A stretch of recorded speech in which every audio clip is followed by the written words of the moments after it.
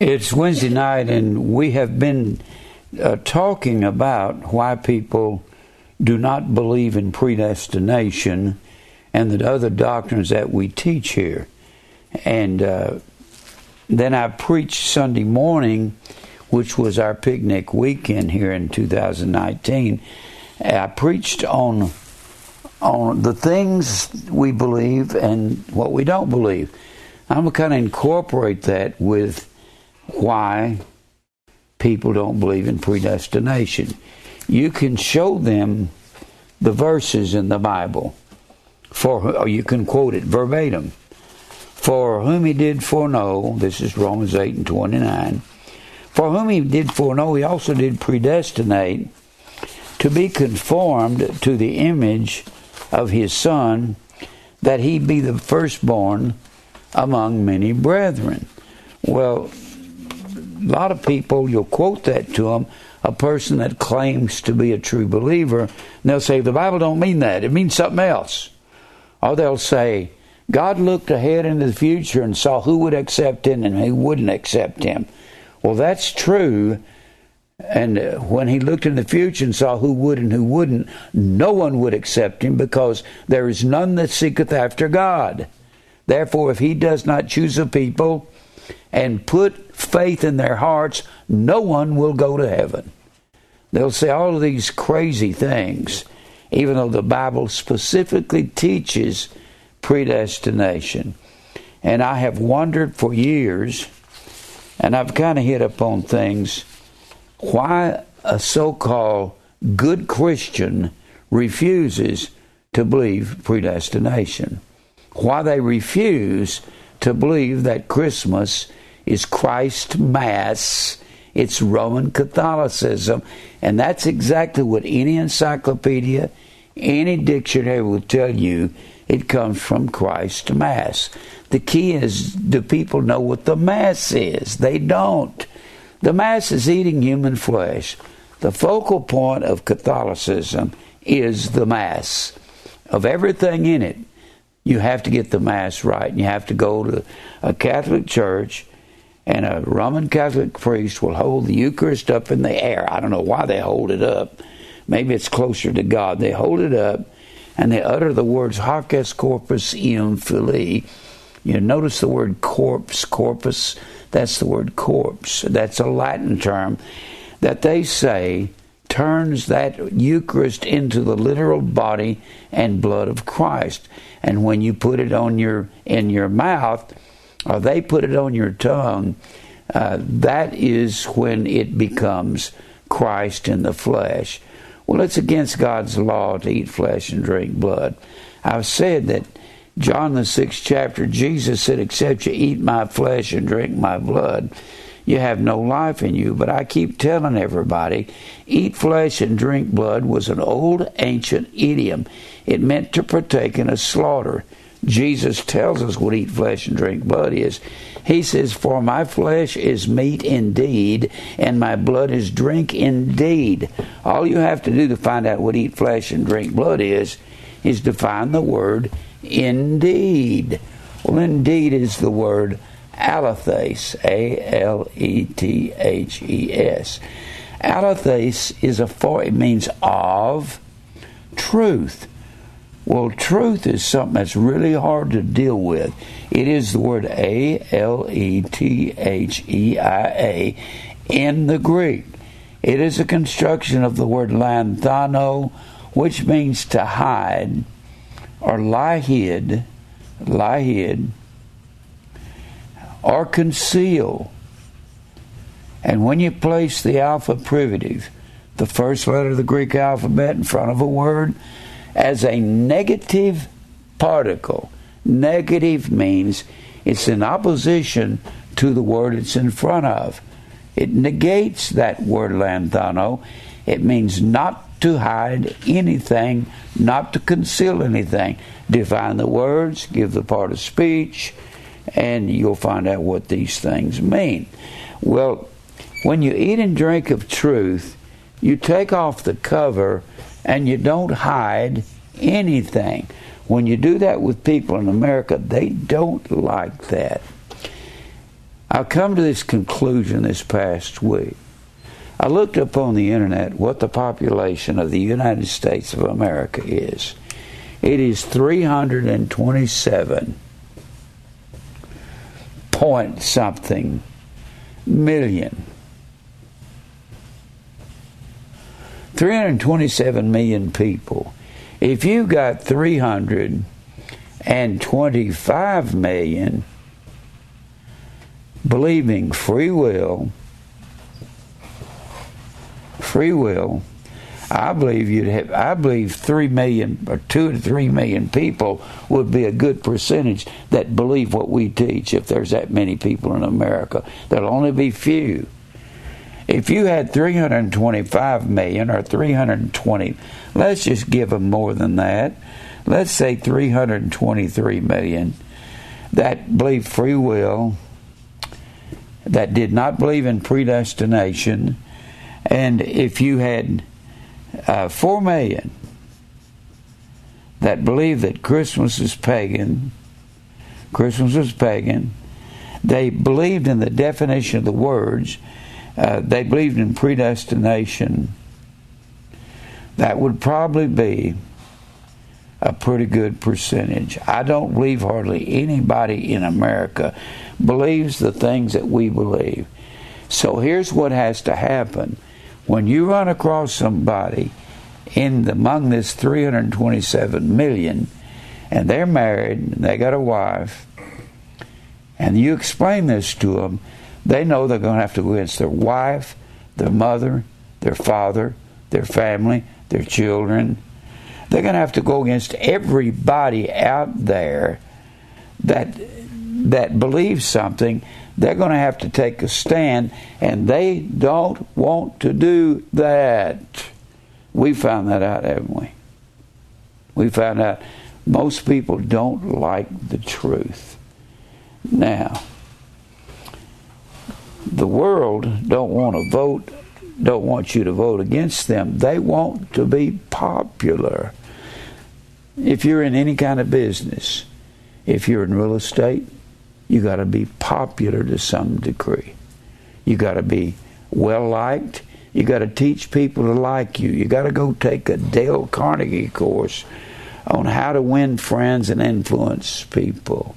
If you want to climb the ladder in car sales, you got to make friends. You got a lot of people when they come and say, "Well, it's really good to see you, brother." When you go back in the back, in some offices in the back, those guys are cussing. They're making fun of their clients. They do that in real estate. I know. I was in it.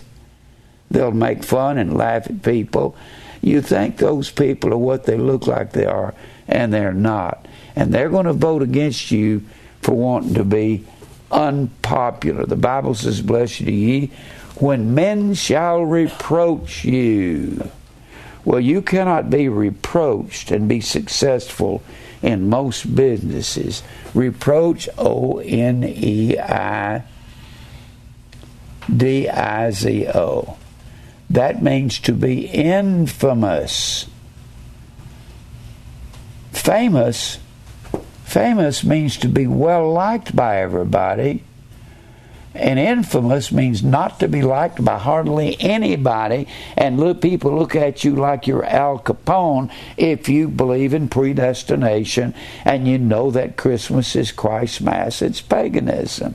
They don't like you. They're not going to like you. You have to be hated by the world. I've said that so many times.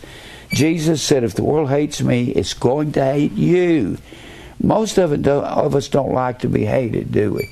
I don't like to be hated, but I know I either have to be loved by God, hated by the world, or loved by the world and hated by God. You can't have both of them. Now, we don't believe what most people believe. We're willing to say it here. We don't believe in Pentecostal tongues. I'm going to continue on this subject. We don't believe in Pentecostal tongues. Let me tell you about Pentecostal tongues. I traveled in gospel music. About 90% of gospel music is supported by the charismatic Pentecostal movement. That's who keeps it alive and thriving. And they believe in tongues. We don't believe in Pentecostal tongues. We don't believe in that at all. We have reasons for not believing that, because you can't believe in it when it's not true. There's two words for tongue in the New Testament text. We're talking about the Greek text. Dialectos. Dialectos is the word dialect. Dialect. And there is the word glossa. Glossa means foreign language. Foreign language.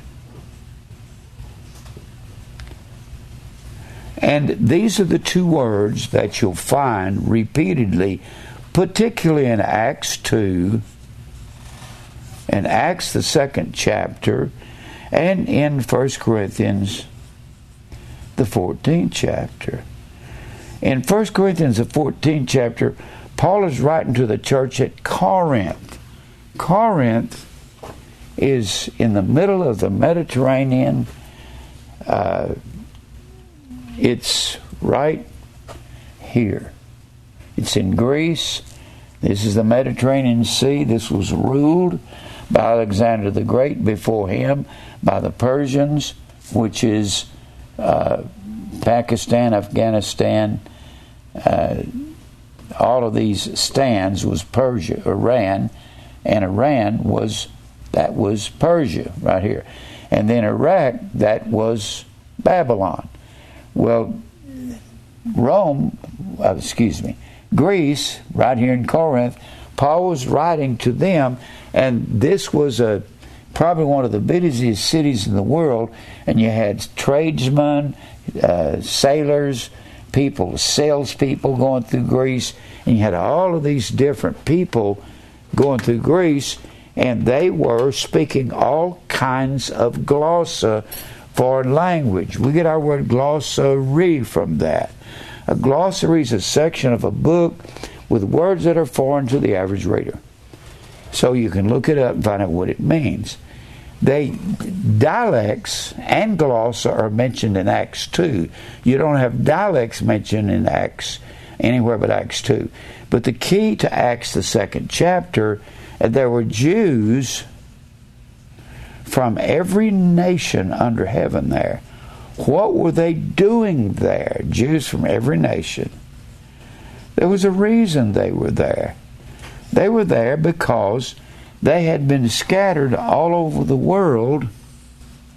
They'd been scattered all over the world because for 500 years, under kings, from Saul, the first king, well, actually God was the first king. The people said, give us a king, so he gives them Saul. Saul is out of the tribe of Benjamin, but that's the wrong tribe for the king to come from.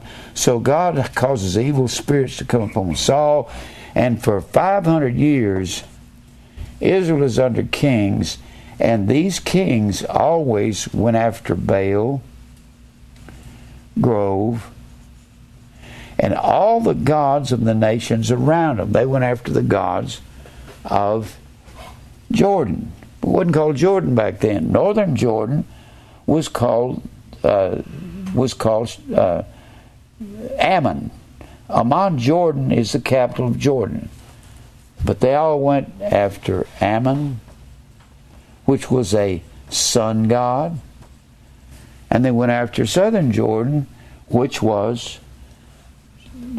Moab, and they worship Shemash, which is the word sun in the Greek, in the Hebrew, Shemash. And they went after the gods of Egypt. That 9th chapter of the first few verses of the 9th chapter of Ezra will say they went all the gods of Egypt, which was Isis, Osiris, Amun-Ra. And they had about 1,000 gods in Egypt, and Israel went after those gods. And they went after the gods of Lebanon, Except it wasn't called Lebanon back then. It was called Tyre and Sidon. And the priest of Tyre was Ethbaal, and Ethbaal means with Baal, and his daughter was Jezebel. And Ahab, the king of northern Israel, married her, brought those gods down into Israel, and then they went after the god of Rimmon of the Syrians. They went after all the gods of the people around them. And God said, I've had my fill after 500 years. And he said, I'm going to bring 4 judgments on you. If you go after other gods, I'll bring the sword, the famine, the pestilence. Then I'll bring the beast against you. The beast was Babylon, Persia, Greece, and Rome. Well, northern Israel was scattered by the beast Assyria, which was northern Babylon. And they carried away northern Israel in 722 BC, because they're going after this system of Bel in the Grove. And yes, by the way, that was the same system that Constantine brought into the church.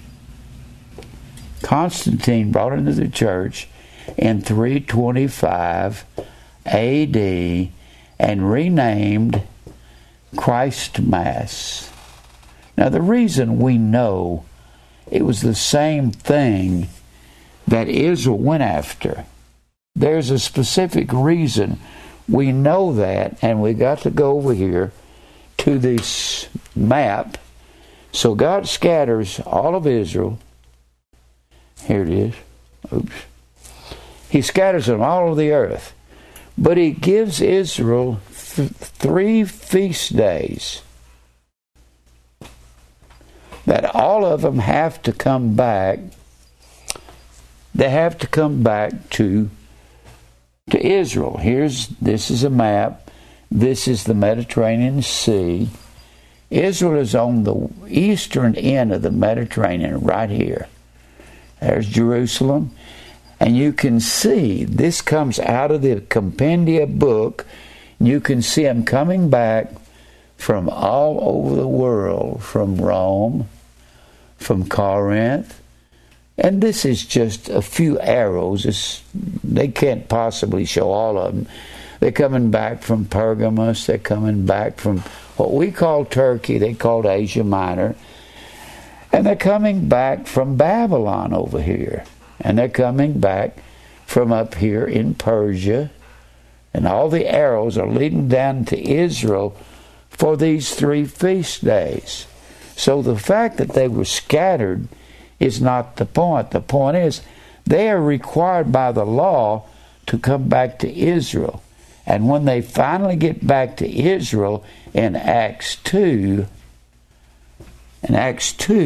southern Judah was scattered in 586 BC. Israel had been divided into 2 kingdoms. Northern Israel, which is the 10 northern tribes, and southern Judah, which is the 2 southern tribes. So they all had to come back according to the laws of God, and particularly in Exodus, the 23rd chapter. Look at that. Go to Exodus, the 23rd chapter. And let's just verify this as we go along, because what this is doing, this is showing us where Christmas comes from. It shows us when Constantine was afraid. He was afraid of losing the empire. I said I was going to show you. I'll come back to that. All right, let me see here. All right. Constantine, this is the Mediterranean Sea. This is Spain, the tip of Spain, just about touching the northern part of Africa. And this strait here, that's the Strait of Gibraltar. And you got the Rock of Gibraltar on that Spanish side there. And you enter into the Mediterranean. The Mediterranean is the area of the beast world system.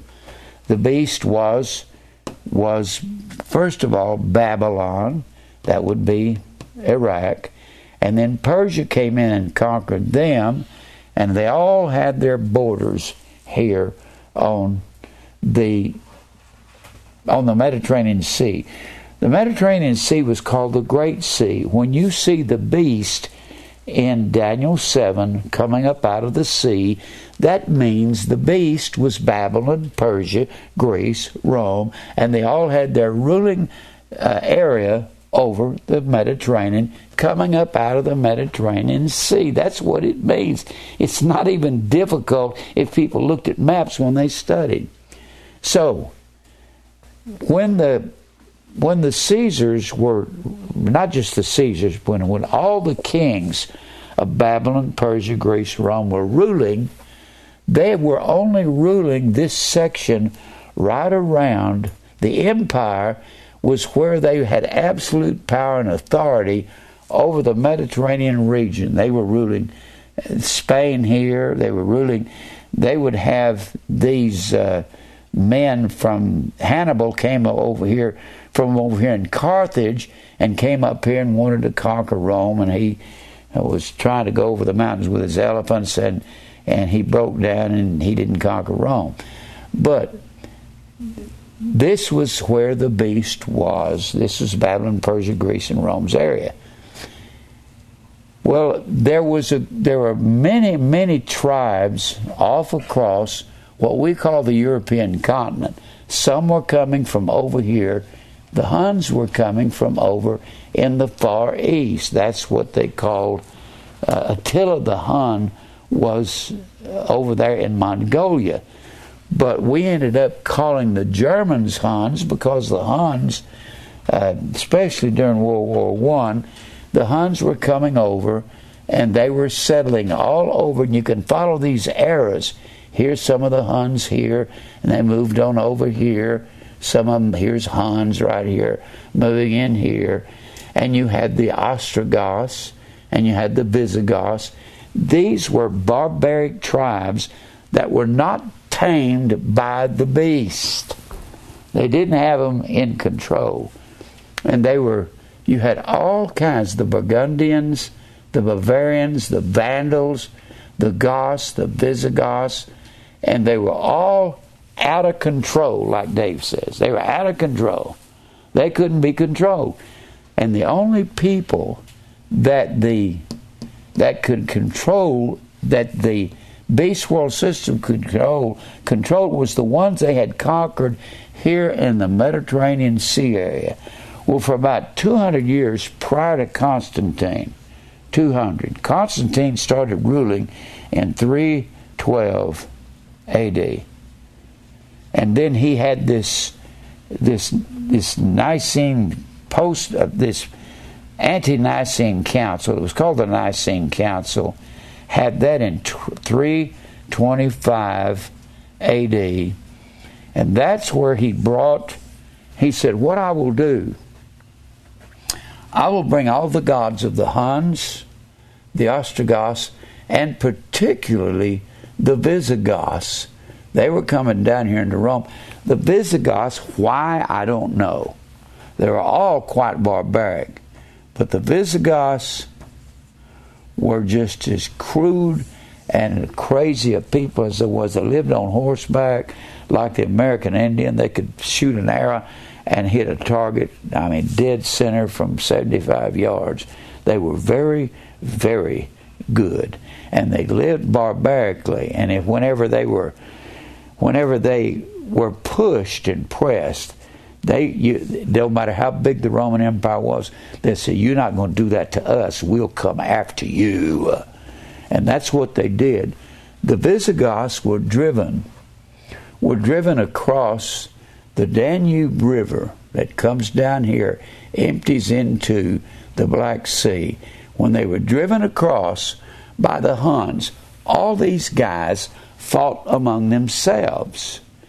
So when they were driven across the Danube River, that threw the Visigoths into Roman territory. And the Romans said, we'll hit you with penalties, tax you to death. They said, no, you won't. They got on their horses and they went wild, got their spears, their bows and arrows, and their swords, and they started just going like crazy. And Constantine thought he would do something about this in 325 AD. So he said, I will amalgamate the sun and tree gods of all these the Saxons, all the Norsemen, Saxons, Angles, all of these. If to make a list of them, the list will cover a whole page. And they were wild, barbaric people. I've told you this before. If you get a chance to watch The Gladiator, watch it. Because at the front of it, when what's his name, the general? I can't think of his name. When he was right at the beginning of the movie, he was on the northern border of the Roman Empire. That would have been right up here. And he was fighting the Huns. And they were sitting around campfires and cursing and carrying on, and had a leg of something in their mouth, yanking it off. And they made them look really barbaric. But they wasn't any more barbaric than the Romans. The Romans were classic barbarians when they would kill the Christians and kill all the Jews with gladiators and turn them over to the lions. So he said, I will take their gods, which are, and bring them into the church. When Israel went after Baal in the grove and all the gods of the ancient world, the Bible says nobody but the Babylonians organized and started all that. Babylon was the mother. Revelation 17 and 5. Babylon was the mother of all harlots. Pornea. We get the word porn from that. It don't mean to look at naked men and women. It means idolatry. So, if Babylon mothered all idolatry, she mothered all of this that the Jews went after for 500 years. Baal, Grove, Shemash, Molech. And she mothered all of this gods of the Goths and the Visigoths, the Ostrogoths, the Vandals and the Huns. So these are the same thing that Israel was involved in, aren't they? For the fact that the mother of all of it was Babylon, when she said, let us make us, Genesis 11 and 4, make us a name. And anytime you get into all these gods were called Daimonion. These gods were called demons. That is our word, demon. We do not believe in demons. Those were the gods of the ancient world. In the time of Christ, the demons were the gods. That was what Israel went after, the demons. That's what Hercules was called. And demon comes from dio, meaning to distribute fortunes. So, the fact, now here's the thing, the fact that Israel was scattered and they come back together, this introduced Christmas into the world through Constantine. So Christmas comes out of paganism. And then when you get to Acts 2, every year they're coming back to these three festivals. Every year. When they get to Acts 2, God says, this is the place that I'm going to pour out of my spirit on all flesh. All flesh has a meaning. In other words, over here in the Old Testament, while Israel was a nation under kings, while they were a nation under judges before that for 375, maybe 400 years, somewhere in that neighborhood. While they were a nation, they kept going after all these gods. Well, they were scattered. And when they were scattered, they end up all over the world. And they have been all over the world for at least 586 years among southern Israel, for 722 years among northern Israel, the 10 northern tribes, the 2 southern tribes. They were split because Solomon allowed his wives, 700 of them. Notice how this brings tongues, Christmas, the 70 weeks of Daniel, all together under one subject. Because God gives Israel 70 times 7. The main reason they went after these other gods wasn't because they wanted other gods. They believed that Jehovah was the only God. The main reason they went after these other gods had to do with money, food.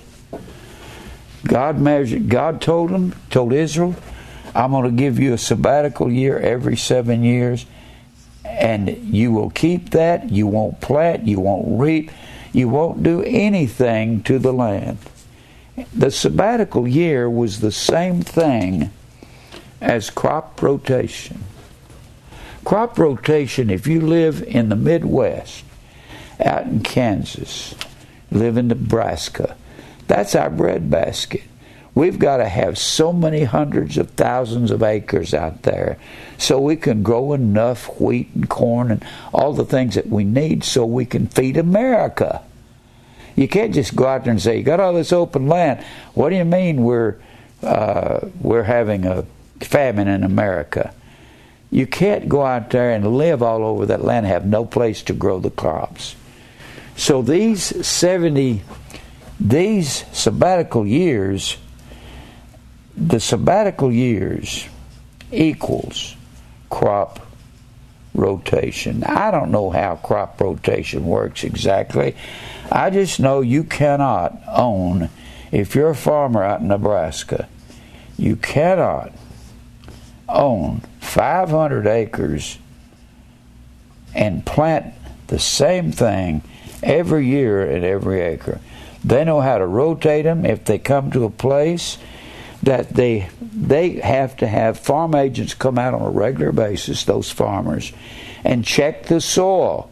You have to do the same thing in real estate when if you're under a septic system and you sell a house, you got to get a clear health letter. That means you have to have the environmentalists come from Gallatin. You call them and say, I've got a septic system at such and such address, done this many times.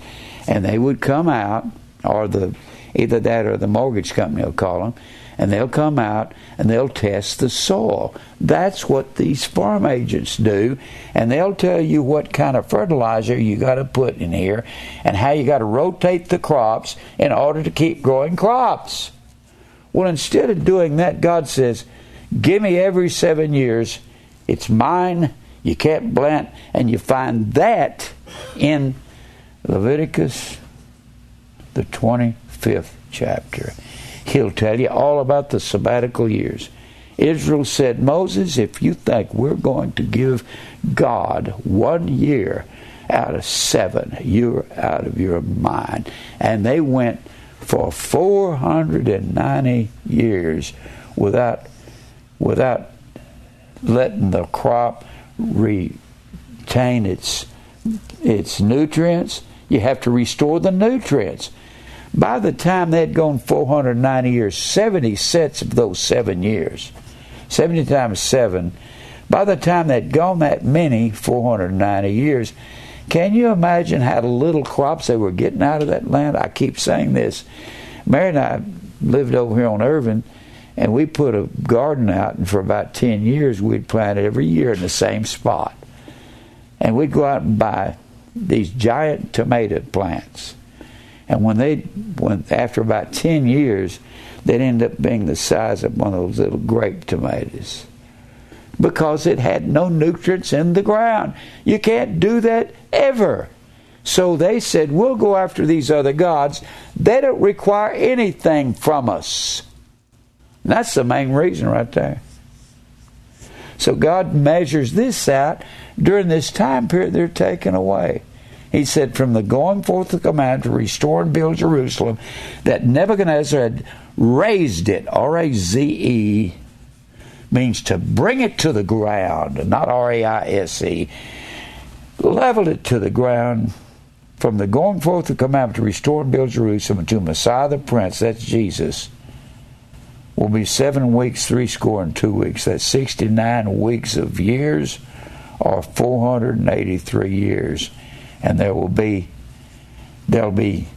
7 years to go, and I believe that comes about at the end of time. So everything that they did here has to do with the tongues that happens over here, because they're scattered.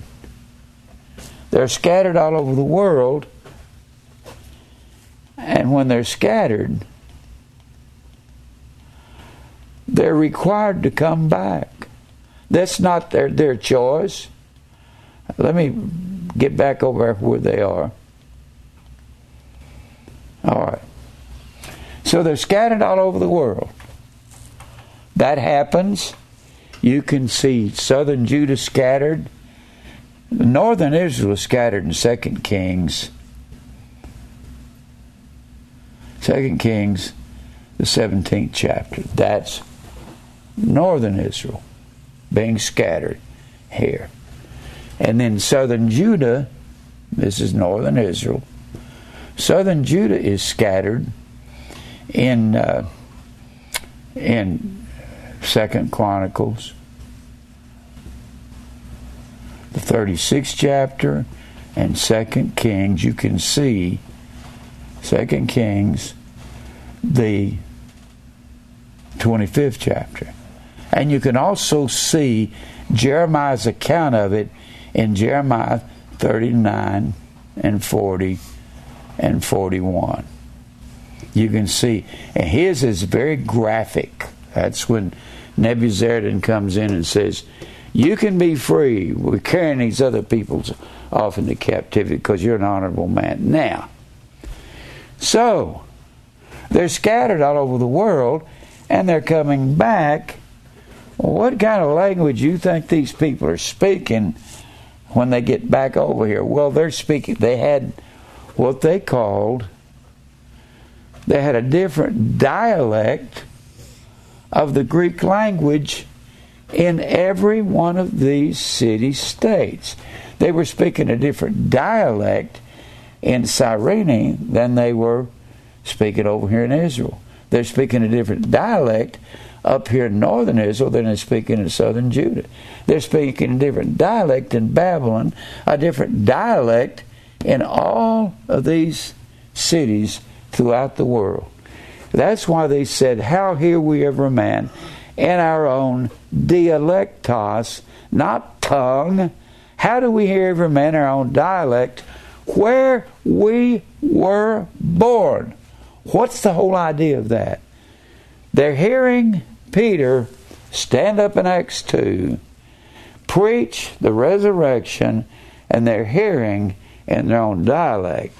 And then after these feasts are over, they all go back and preach to the Gentiles all over the world where they come from. This is God pouring out of His Spirit on all flesh or all men.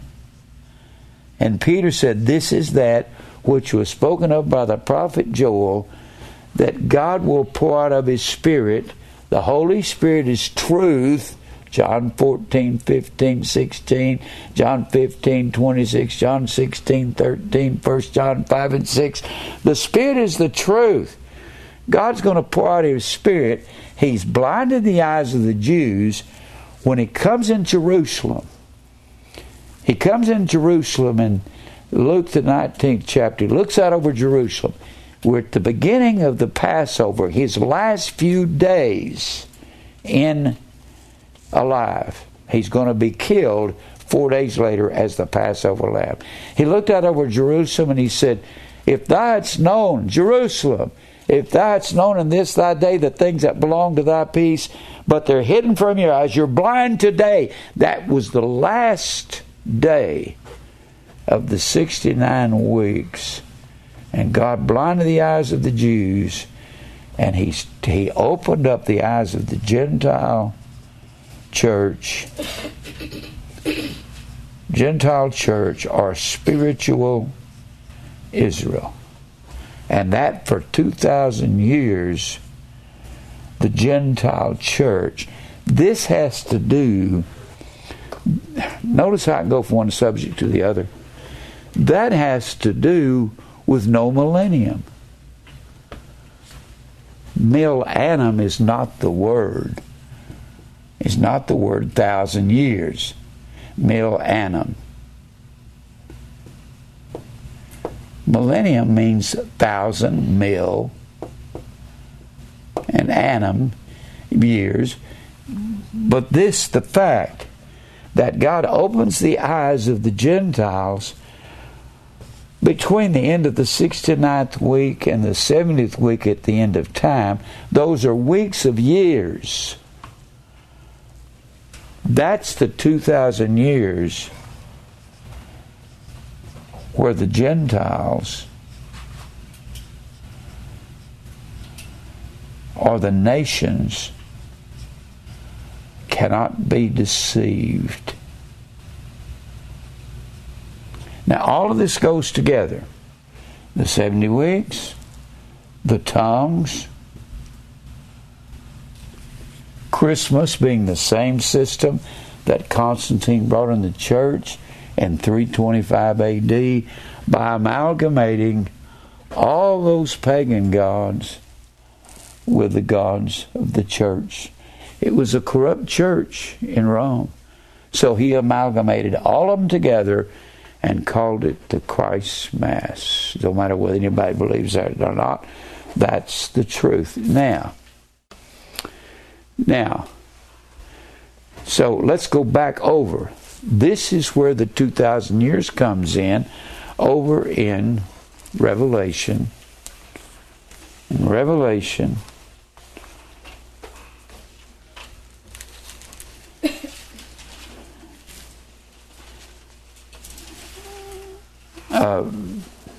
Revelation 20.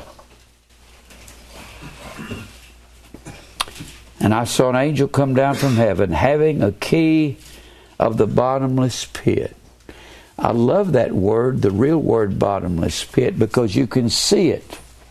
Let me flip back to that other place where I was. You can see it over here. Let me put it this way. Bottomless pit is this right here. Bottomless pit is the Mediterranean Sea, because that's a terrible translation. The word is abussos. It's our word abyss. A-B-U-S-S-O-S.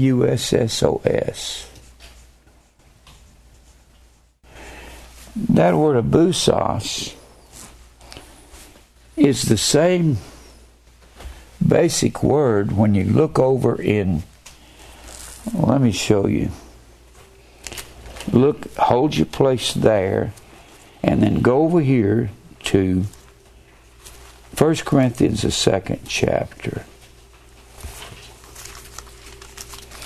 If I spell this out, I think maybe you'll see it easier. 1 Corinthians, the 2nd chapter, and the scripture says, in verse 9, it doesn't say what Bill Clinton said it said. He quoted this. Of course, this is quoted out of Isaiah. But it is written, eye hath not seen, nor ear heard, neither has entered into the heart of man. And Bill Clinton quoted up to there, and then he said, the things that we can do. What a dummy. No, it says, eye hath not seen, neither into the heart of man the things which God has prepared for them that love him. But God hath revealed them unto us by his Spirit, and the Spirit searcheth all things, yea, the deep things of God. That word deep is a part of the word bottomless pit. That word deep is the word bathos. It means the deep things of God, means God's great intellect or knowledge. When you place the alpha privative in front of bathos as a negative particle, it negates the word and translates abusos, the word that they translated bottomless pit. It doesn't mean that. That's what confuses these so-called prophecy teachers. They come up with all kinds of crazy things. Well, those scorpions come out of the bottomless pit. Well, so did the Bible says in the 11th chapter of Revelation that the beast comes out of the bottomless pit. What does the beast come out of? It comes out of a place of no knowledge. What do you mean by that? Only Israel had knowledge of God. They had none. It's real simple. Can you see that? That's as simple as falling off a log if you define the word. So, let's read this in chapter 20. I read it last week. And I saw an angel come down from heaven, having the key of the place of no knowledge.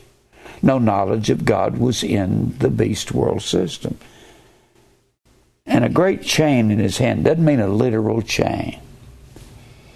And he laid hold on the dragon, that old serpent, which is the devil, the diabolos, the one who deceives, the accuser, and Satan, and bound him. It doesn't say 1,000 years. A is never in the Greek text. You got 3 articles in the Greek: the, a, and. They don't have any indefinite articles in the Greek. They have the, and that's the only one they have. There's 24 ways to spell the, depending on where it is in the sentence, if it's masculine, feminine, neuter, gender, and where it is, and the structure of it. So, it doesn't say 1,000 years. How do you know if something is 1,000 or the 1,000? 1,000 is the word kilia. It is plural. I've said this before many times. The great scholars that study numbers will tell you any multiple of 1, if 10 is a multiple of 1, another 0 is a multiple of 1, 1,000 is a form of 1. It is actually singular. This word 1,000 is plural. And any multiple of 10, 100, or 1,000 is a form of the original number. It's a form of 1. So it's not talking about, Kilia is not talking about 1,000 years. And proof of that is what he is bound from. That word forbidden, or the actual word bound, is the word dio. We've talked about that. Dio, remember dio and luo, that's binding and loosing, forbidding and permitting. This word dio means to forbid. Satan is forbidden for doing something for a 2,000-year period. He's forbidden. And it tells you what he's forbidden from doing. and shut him up, and set a seal upon him, that he should deceive the nations no more. The word nation and Gentile are the exact same word in the Greek. Ethnos. We get our word ethnic. It means non-Jews. So there is a 2,000-year period where Satan cannot deceive a set of Gentiles. That would be the Gentile church, which is spiritual Israel, from Acts 2, or the end of the 69 weeks until the end of time. Boy, we are getting close to the end of all things. We don't know exactly what year we're living in, because Acts 2 is approximately 33 A.D. We don't know if that's exactly, because Jesus was just put to death at 33 years old. So 2,000 years from 33 A.D. would be 2033 A.D. But we don't know where we are on the calendar. We don't have a reliable calendar. The end of time may come somewhere around there. Maybe 12, 13 years from now. Maybe, I'm not saying it will. I'm just saying this is something to think over in your mind. I believe when the 2,000 years is up, I believe the end will come. And there's a group of Gentiles that cannot be deceived for a 2,000-year period. There's a group called the church. And you say, well, that's not all the Gentiles. No. Remember, a part of something is the whole. The all flesh during this time period will be the red, yellow, white, black, and brown flesh. And over here in the Old Testament, they were forbidden from hearing the truth. God wouldn't say, go in there and preach to the Gentiles. He'd say, go in there and kill them. And that's what they did. So when you get to that, He pours out of His Spirit on all men. He tells Timothy, pastoring at Ephesus, there in that 4th chapter of 1 Timothy, it says God would have all men be saved. He's in Ephesus. The reason he said he would have all men be saved, because there's all Gentiles in the Gentile church there. There are nations in that Gentile church. There are ethnos in that church. And before Jesus died, none of these people had the truth. They were in the place of no knowledge. So when God opens it up to them, they can hear. The elect can hear in these places, and that's the bottomless pit. It's not a bottomless pit, it's a place of no knowledge. Now, I hope you can get a hold of that. Now, go back to where we were last week, to Revelation 10. Revelation 10. And remember, all of those gods were called demons in the ancient world. There's no such thing as demons. The most evil thing in the world is man's heart. The heart is deceitful of all things and desperately wicked. Who can know it? So if the heart is deceitful above all things, every time you find the word, the New Testament refers to the word demon, it's the word D-A-I-M-O-N-I-O-N. When the Bible refers to it, it's always neuter gender. It's a thing. It's not real. It's, when you look up daimonion, even in your Strong's Concordance, it will say a deity. What is a deity? A god. It's a god. How many gods are there? One. So when it says a deity, it's talking about a false deity, the gods of the first century that they called demons or daimonion. There's no such thing as demons. Go back over here to the 10th chapter. It's talking about when Christ comes back, there's been There's 7 angels that have 7 trumpets. It's the same 7 angels of Revelation 1 and 20. The 7 angels are the 7 spirits of the 7 churches. If the 7 angels are here, the 7 churches are here. Or the refined church. 7 is the number of refinement. Now, so you got 7 angels with 7 trumpets. The first one sounds in verse 7 of chapter 8. The second one sounds in verse 8 of chapter 8. The third one sounds in chapter 10. And then the fourth one sounds in verse 12 of chapter 8. And the fifth one sounds in the first verse of chapter 9. As I've said, a trumpet was a voice. They tell you what to do, either to attack or to go to bed or get up in the morning. They sound reveille. All right. Then the sixth one sounds in verse 13 of chapter 9. And then the seventh one sounds when Christ puts one foot on the land and the other on the sea. And he's got one foot on the land, one on the sea, in verse 2 of chapter 10. And he speaks out. And verse 6, verse 5, I saw this angel lift up his hand to heaven and swear by him that liveth forever and ever. This is at the sounding of the 7th trumpet, or the last trump will be changed at the last trump. It has to be a series of trumpets. Who created heaven and the things that therein are, and the earth and the things that therein are, and the sea, that things that therein are, that there should be time no longer. The 7th trumpet sounds, no more time. Time is no longer. So we're changed at the last trump. How could there be a pre-trib rapture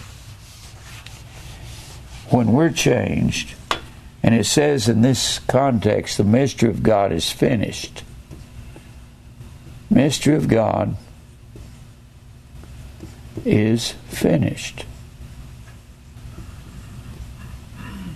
Finished, teleos, or teleos, T-E-L-E-I-O-S, means complete or mature. And the mystery is the church. You can see that in Ephesians, the 3rd chapter, and Ephesians, the 5th chapter. The mystery of the church is complete at the sounding of the 7th trumpet, and we're going to be changed at the last trump.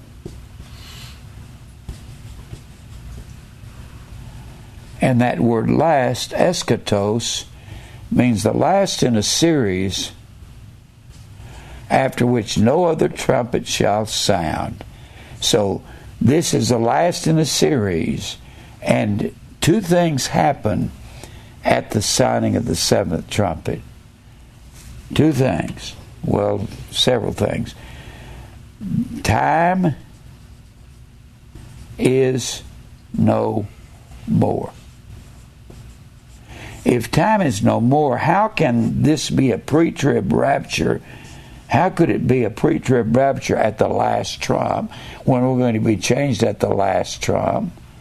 According to 1 Corinthians 15, 51, 52, we're going to be changed at the last trump. 1 Corinthians 15, 51, 52, we're going to be changed at the last trump. And after the last trump, time is no more. How can we be taken out in a pre-trib rapture when there's no more, when we're taken out at the last trump? How can there be a 1,000-year reign when the last trump sounds and time is no more? Okay. There's not a 1,000-year reign. It's not 1,000, it's 2,000. And that's where the Gentiles can't be deceived, and that's us, the church. Where did that premillennialism and that pre-trib rapture come from? It came from a man named J.N. Darby. J.N. Darby. He was a preacher in England, and in the 1800s he held revivals there, and a young girl, 14 years old, stood up in one of his meetings and said, I had a vision that we're going to be taken out before the tribulation period. And he took that, brought that to America. Since America was willing to buy that, they bought a premillennialism along with that. Where did the millennialism come from? And all Baptist churches in America, particularly the independent Baptists, have on the front of their church fundamental premillennial. They're ignorant. I was raised in an independent Baptist preacher's home. The independent Baptist, I need to say this for you, the independent Baptist was founded in Fort Worth, Texas by Dr. J. Frank Norris. He was a rebel when it came. He was in the Southern Baptist Convention, and he pulled away when the Southern Baptist Convention quit preaching the doctrines of predestination. The Southern Baptist Convention was founded, for you guys out there, was founded on the doctrine of predestination. All of the early Southern Baptist heads of the Southern Baptist Convention, I've got a book called Southern Baptists and the Doctrines of Election. All the past presidents, the first president, the second president, the third, fourth, fifth, up until the 1920s, believed in predestination. The most famous Southern Baptist in the 1800s was a man named B.H. Carroll. He organized and founded Southwestern Baptist Theological Seminary in Fort Worth, Texas, on the doctrines of predestination and the sovereignty of God. And that's as far from that school now as the East is from the West. Southern Baptist was founded on what I teach here. Then the independent Baptists broke away from the Southern Baptist through Dr. J. Frank Norris, considered a rebel. I remember when I was 14 years old, 13, somewhere around there, I was a paper boy in Fort Worth. I threw the Fort Worth Press. It was an evening paper. And I sit down, open my bundle at my bundle stop, picked up a newspaper and says, J. Frank Norris, Warhorse of the Independent Baptist, dies. I went, wow. Because everybody knew who he was in Fort Worth. He pastored First Baptist Church. It was a huge church back then. And his head of his seminary was Dr. Roy Kemp. He was a dear friend of mine. I made it my business to go to his home, which wasn't far from where I lived, in Fort Worth, just to visit him and sit down at his feet and talk to him. I'd ask him questions. Very tender-hearted, gentle man. And he was the head of that seminary. And he said, I don't know where these guys come up with free will. A friend of mine went to seminary out there, and he said, every one of the teachers in the Independent Baptist Seminary, it was called Bible Baptist Seminary in Arlington, Texas. He said, all the teachers are powerful, strong on predestination. That was Roy Kemp, Peter Conley, George Norris, Earl Oldham. They hammered predestination. In fact, this friend of mine, Jerry, that went there said, you couldn't go there and not believe in it. And that school has kind of died away, and the independents split again, and the free will people went to Springfield, Missouri, and started the Baptist Bible College, teaching free will, teaching accept Christ and all those false doctrines. But the true independent Baptists were predestinationists. That is your legacy, you independent Baptist preachers, if you're watching. That's what they founded it on. If you don't believe that, you don't believe your heritage. Now, I don't know why I said that, just to kind of put it in there. All right. Because I was raised in that. I was a member of, I was in a Boy Scout troop there, and we met on the top floor of the First Baptist Church where J. Frank Norris was the pastor. Now, he was considered He was a character because he would stand up to anybody on anything. Now, where was I? Pre-trib thing was just, they were looking for an easy way. They're looking for an easy way out. And J.N. Darby brought it to America. He's the guy that brought pre-trib and premillennialism to America. And the guy that propagated it more than anyone else in America and made it strong was a man named C.I. Scofield.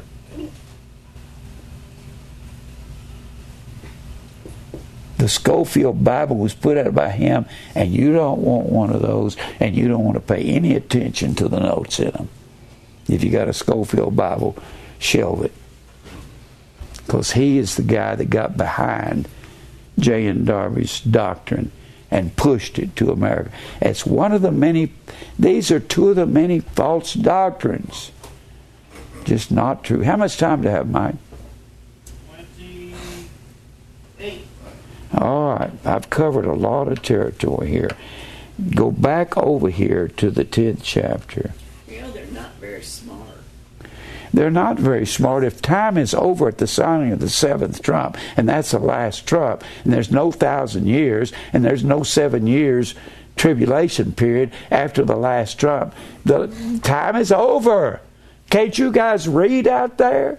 But God says in the world you're going to have tribulation. You are. You can't get away from it. You can't get away from the tribulation. It's crazy. Now, the 7th trumpet sounds and two things happen. Well, actually, the end of time happens when the 7th trumpet sounds. Well, let's read that 7th verse. But in the days of the voice of the 7th trumpet, when he shall begin to sound, the mystery of God should be finished. Why is it a mystery? Why is the church the mystery of God? Because of the word revealed. Revealed. Revealed is the exact opposite of the word mystery. It's a mystery only to those that God doesn't reveal himself. Mystery is the word mysterion. It means the unrevealed facts.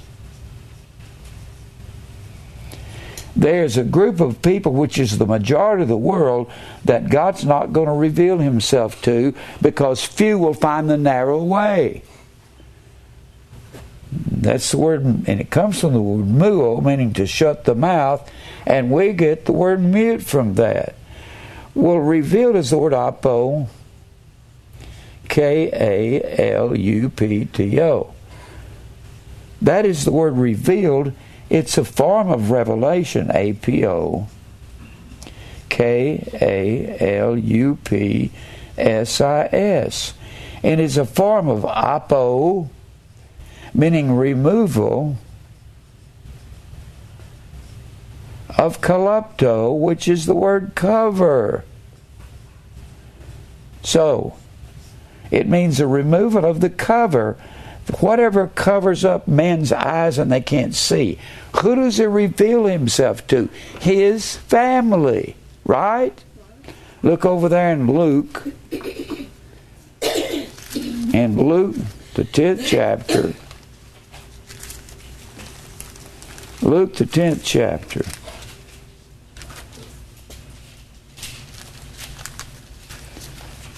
We don't believe in a millennium. It's not millennium, it's Kalia.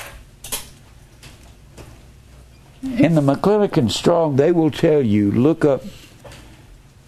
look up millennium, it will tell you, Augustine said, the teaching of the millennium, 1,000-year reign, came from the Jews. They wanted their own personal kingdom, so they invented that.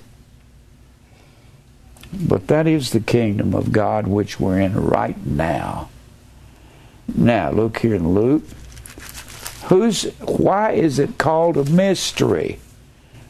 Well, you got several places here. Luke 10.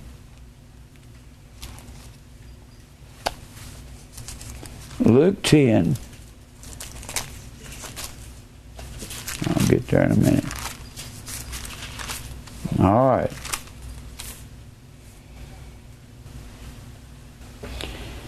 And he says here, in verse 21, in that hour Jesus rejoiced in spirit and said, I thank thee, O Father, Lord of heaven and earth, that thou hast hid, apokrypto.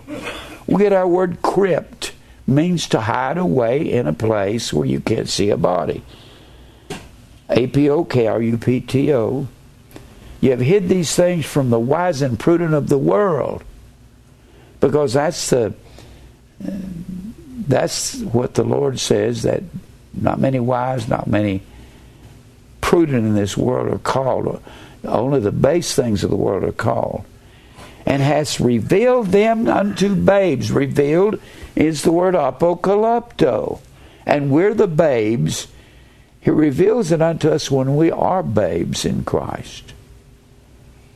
Even so, Father, for so it seemed good in thy sight. All things are delivered unto me of my Father, and no man knoweth who the Son is but the Father, and who the Father is but the Son, and he to whom the Son will reveal him. Take the cover off of his eyes. That's why it's a mystery that's finished.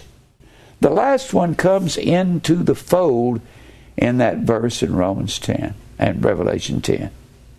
The last one comes into the fold, and it's all over when the mystery of God is finished. And look over here in First Corinthians.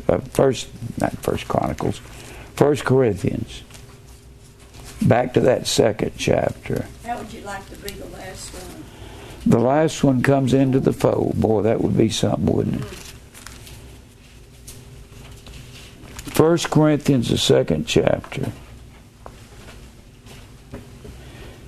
I'll give you that same verse. But God hath revealed, verse 10, them unto us by his Spirit, taking the cover off the eyes of the church. So the mystery of God is a mystery only to the world that can't see. And then you go over here to Ephesians, the third chapter, and you got to put all these together. Ephesians, the third chapter.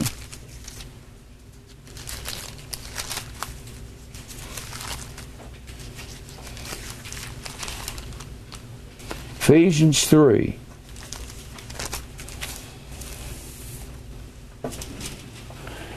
For this cause, speaking of what he just said in the previous verse, that there's neither Jew nor Gentile, we're all one in Christ. For this cause, I, Paul, the prisoner of Jesus Christ, for you nations, you Gentiles. Same word. If you have heard of the dispensation of the grace of God, dispensation, oikonomia, means the economy of a household. Doesn't mean a period of time. How that by revelation, apocalypsis, he made known unto me the mystery. As I wrote it for in a few words, whereby when you read you may understand my knowledge in the mystery of Christ that's finished in the 10th chapter of Revelation. And here's the mystery.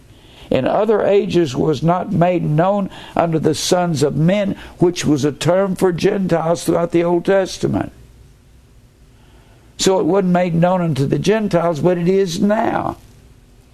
Known unto the sons of men, as it is now apocalypto, the cover's taken off, to the Gentiles, and you're a Gentile Ephesian church,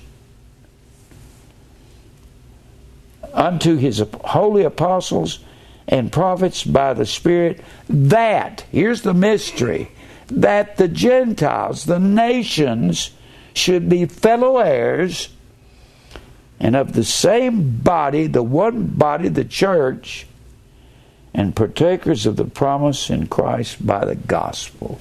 That's the mystery. That's finished over here, and it's no longer a mystery. All of those that are allowed to see will see when the mystery is finished. And if you look over here in the 5th chapter of Ephesians, Ephesus was a Gentile or a nation's church, an ethnos church. And when he says over here, he's talking about in the 5th chapter, verse 25, husbands, love your wives, even as Christ also loved the church and gave himself for it. That word "it" is not the word, it is A-U-T-A-T-A, her. Ada on the end of a word is feminine gender. He died for her, nobody else. That's predestination right there. That he might sanctify and cleanse it with a washing of water by the word, that he might present it to himself a glorious church, that he's going to reveal to the church, everybody in the church, not having spot or wrinkle or any such thing, that it would be holy and without blemish. So ought men to love their wives as their own bodies. He that loveth his wife loveth himself. No man ever yet hated his own flesh, but nourished and cherished it, even as the Lord the church, that he's going to reveal himself to. For we are members of the body, the church, and his flesh and his bones. For this cause shall a man leave his father and mother, and shall be joined unto his wife, the church, and they two shall be one flesh. This is a great mystery, and I speak concerning Christ and the church. It's a mystery to the world. It's not a mystery to us, because it reveals himself to his predestinated elect family. Now let's go back over to the 11th chapter of Revelation. Two things happen. And you can't believe this. The mystery of God is finished in the 10th chapter, and then in the 11th chapter he repeats the 7th trumpet sounding. It doesn't sound twice, it sounds once. He gives you another thing that happens. And the 7th angel sounded, verse 15, chapter 11, and there were great voices in heaven saying, the kingdoms of this world are become the kingdoms of our Lord and his Christ. He shall reign forever and ever. At the 7th trumpet, the mystery of the church is complete. Any mystery complete, and he conquers all of his enemies. Conquers all enemies.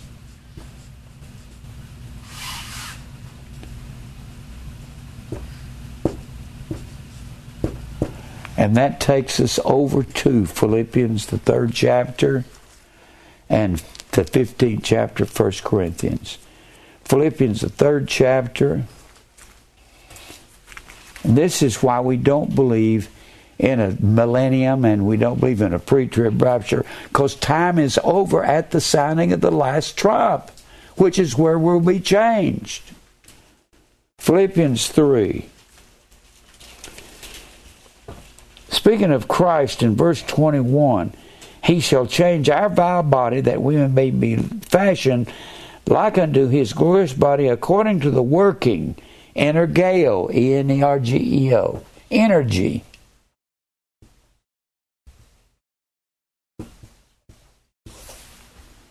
What energizes us? According to the working whereby he is able to subdue all of his enemies, all things to himself. That happens at the sounding of the 7th trump, doesn't it? What's the last enemy that he destroys? And this proves there's no millennium and no pre-trib rapture. The last enemy is over in the 15th chapter of 1 Corinthians. The last enemy is death. Nobody will die after the 7th trump. That's when all of his enemies will be conquered, isn't it? Yep. That's when the mystery of God, the church, will be complete. And there'll be no more time. Is 1,000 years time? I guess it is. It's not 1,000, it's 2,000 during the time period which we're living. The kingdom of God is in you, Jesus said. It's in us. We're reigning now with a scepter of righteousness. Don't even have time to go into that. And he says here in verse 25 of 15, and he must reign till he hath put all enemies under his feet, till he conquers all of his enemies. And the last enemy that shall be destroyed is death. At the sounding of the seventh trump, there's no more time. There's no pre-trib rapture. There's no millennium after it's over. Can we see that? We're going to live till the end, and I believe the church is going to go under a tremendous persecution, and it's beginning now. We're already into the apostasy. Do I have any time, Mike? 11. All right. So, the last enemy that's destroyed is death, and he hath put all things under his feet, but when he saith all things are put under him, it is manifest that he is accepted, which did put all things under him. We're going to be changed at the last trump. Well, there has to be some trumpets before the last one in order to be the last one. Look at Matthew. Matthew 24. The apostles come to Jesus and say, Lord, take a look at this temple. Isn't it beautiful? It was Herod's temple. It covered about 28 acres, had gigantic stones in it. And Jesus said, the time will come where one stone will not be left upon another. They thought the temple would last till the end of time.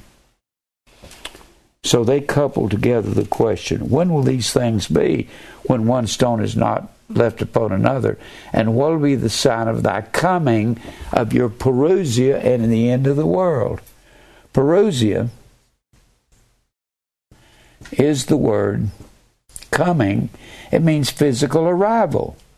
They ask one question.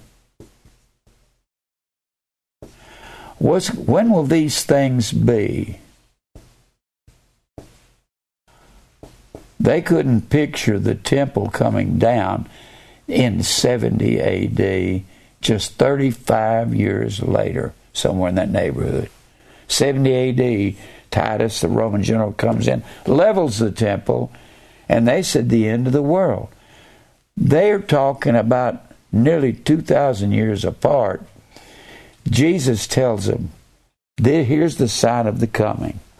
And he gives them all of these signs. Nation will rise against nation. These are the beginning of sorrows in verse 8.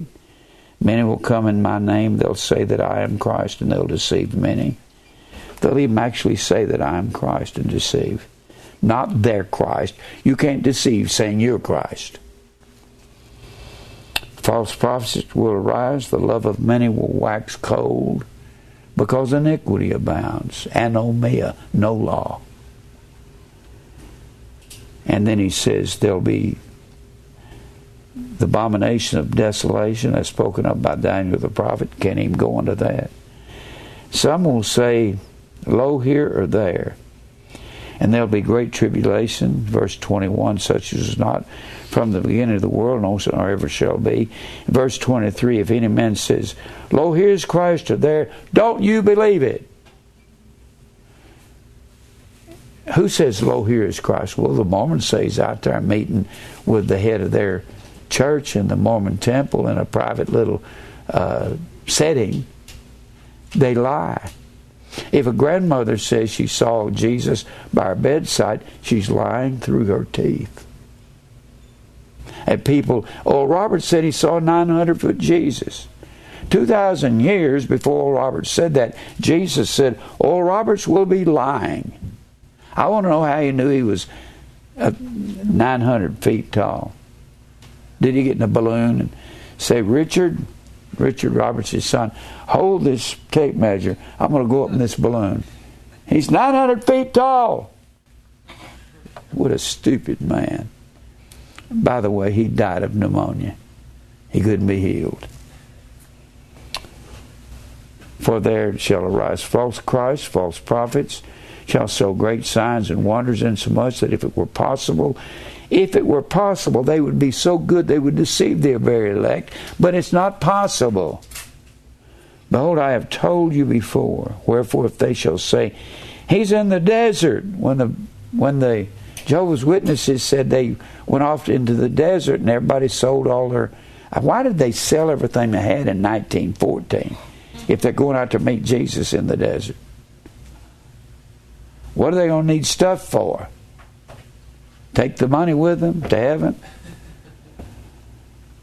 Behold, He's in the secret chamber. Don't you believe that somebody's seeing Him privately? He's not having a private audience with anybody. Then He says, For as the lightning cometh out of the east and shineth unto the west, so shall also the parousia, the coming of the Son of Man, be. Every eye will see Him when He comes back. It's not going to be a secret. And then He says, wherever the carcass is, there will the eagles be gathered together. Says that in Revelation 19. Says that in Ezekiel, the 39th chapter. He's going to fowls of the air. He's going to call the fowls of the air and say, come and eat flesh and drink blood that I have prepared for you this supper. And then immediately after the tribulation of those days, what's the time factor? After the tribulation, the sun will be darkened, the moon shall not give her light. Got a lot to say on that. The stars shall fall from heaven. The 7 angels, the 7 stars are the 7 angels of the 7 churches.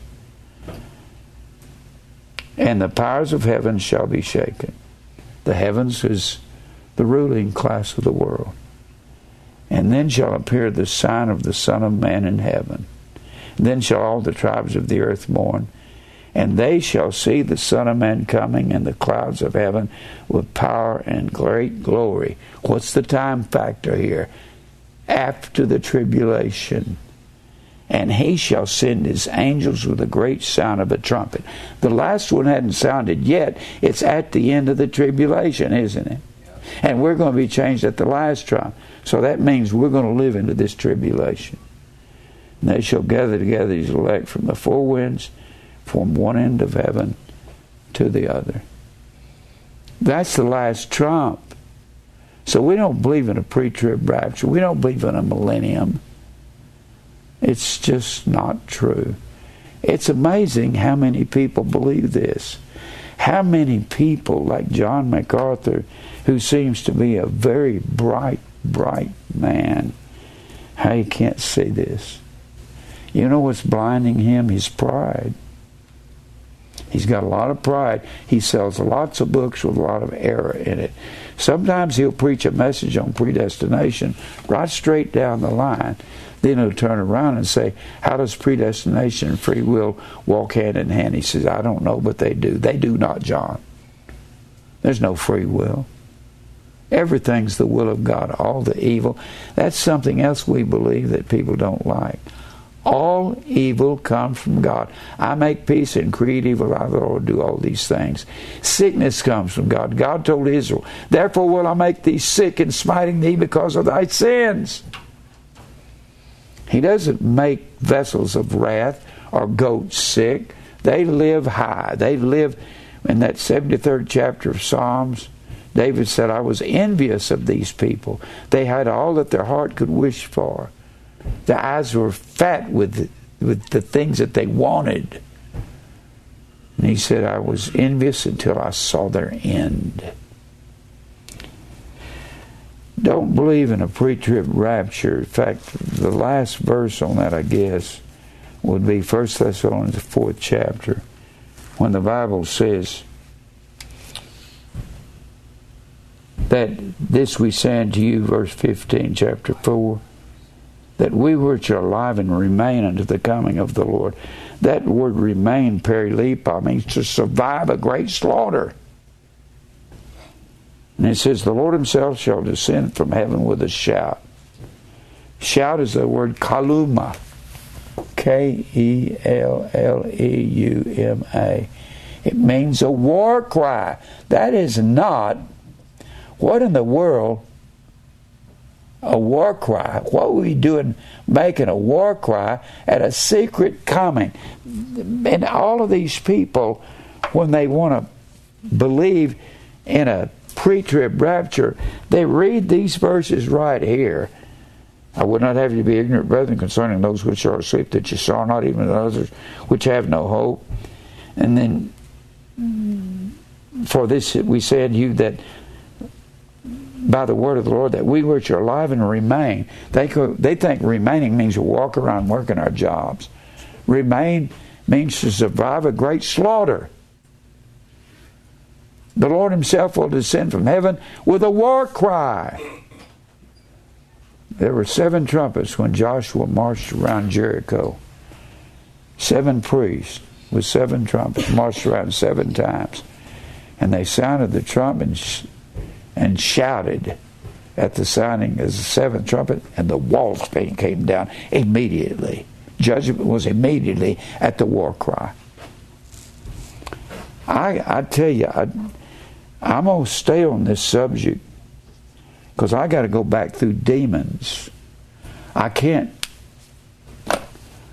I've stayed on sometimes a subject a long time on Sunday morning, trying to exhaust things, but sometimes I need to go back and review everything so you'll know there's no demons, there's no tongues, there's no water baptism, there's no crackers and grape juice calling it communion. They were eating the last Passover, and we're in a spiritual Passover. The Bible teaches that. I don't know how men can be as smart as some of them are and miss everything. It's like, I just want to grab them by the collar and say, what is wrong with you? Can't you read and don't you understand common language? Nope. Last trump? Preachers just in America, to use an old ancient word, they bugged the tar out of me. They really bug me. They get on my last nerve. I listen to them on radio, and I watch them on TV once in a while. I say, God, I can't take any more of this. No definition. Just grab hold of any old doctrine that came along. Well, I'll come back and review demons. Don't believe in them. They were the gods of the ancient world. What's evil is men's hearts.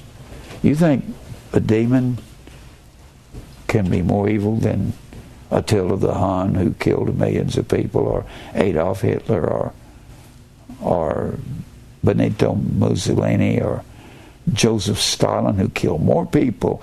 He killed more of his own Russian people than Hitler killed of the Jews in World War II. We were terrified of Joseph Stalin after the end of the war because everybody talked about how the Russians were going to attack us. Let's pray. Father, thank you for truth. Thank you for all this understanding. Lord, I pray that you will fight our battles, whatever kind of battles they are. It don't matter what they are, the things that would mess with our mind, Lord. And we pray you'll lead us to your elect. Open up doors for this ministry. Cause the people to be willing to support it so we can build a building and leave something here for the people, a place for them to worship in truth. We'll give you praise for everything. In Christ's name we pray, amen. Well, there we are. Hey, Dave.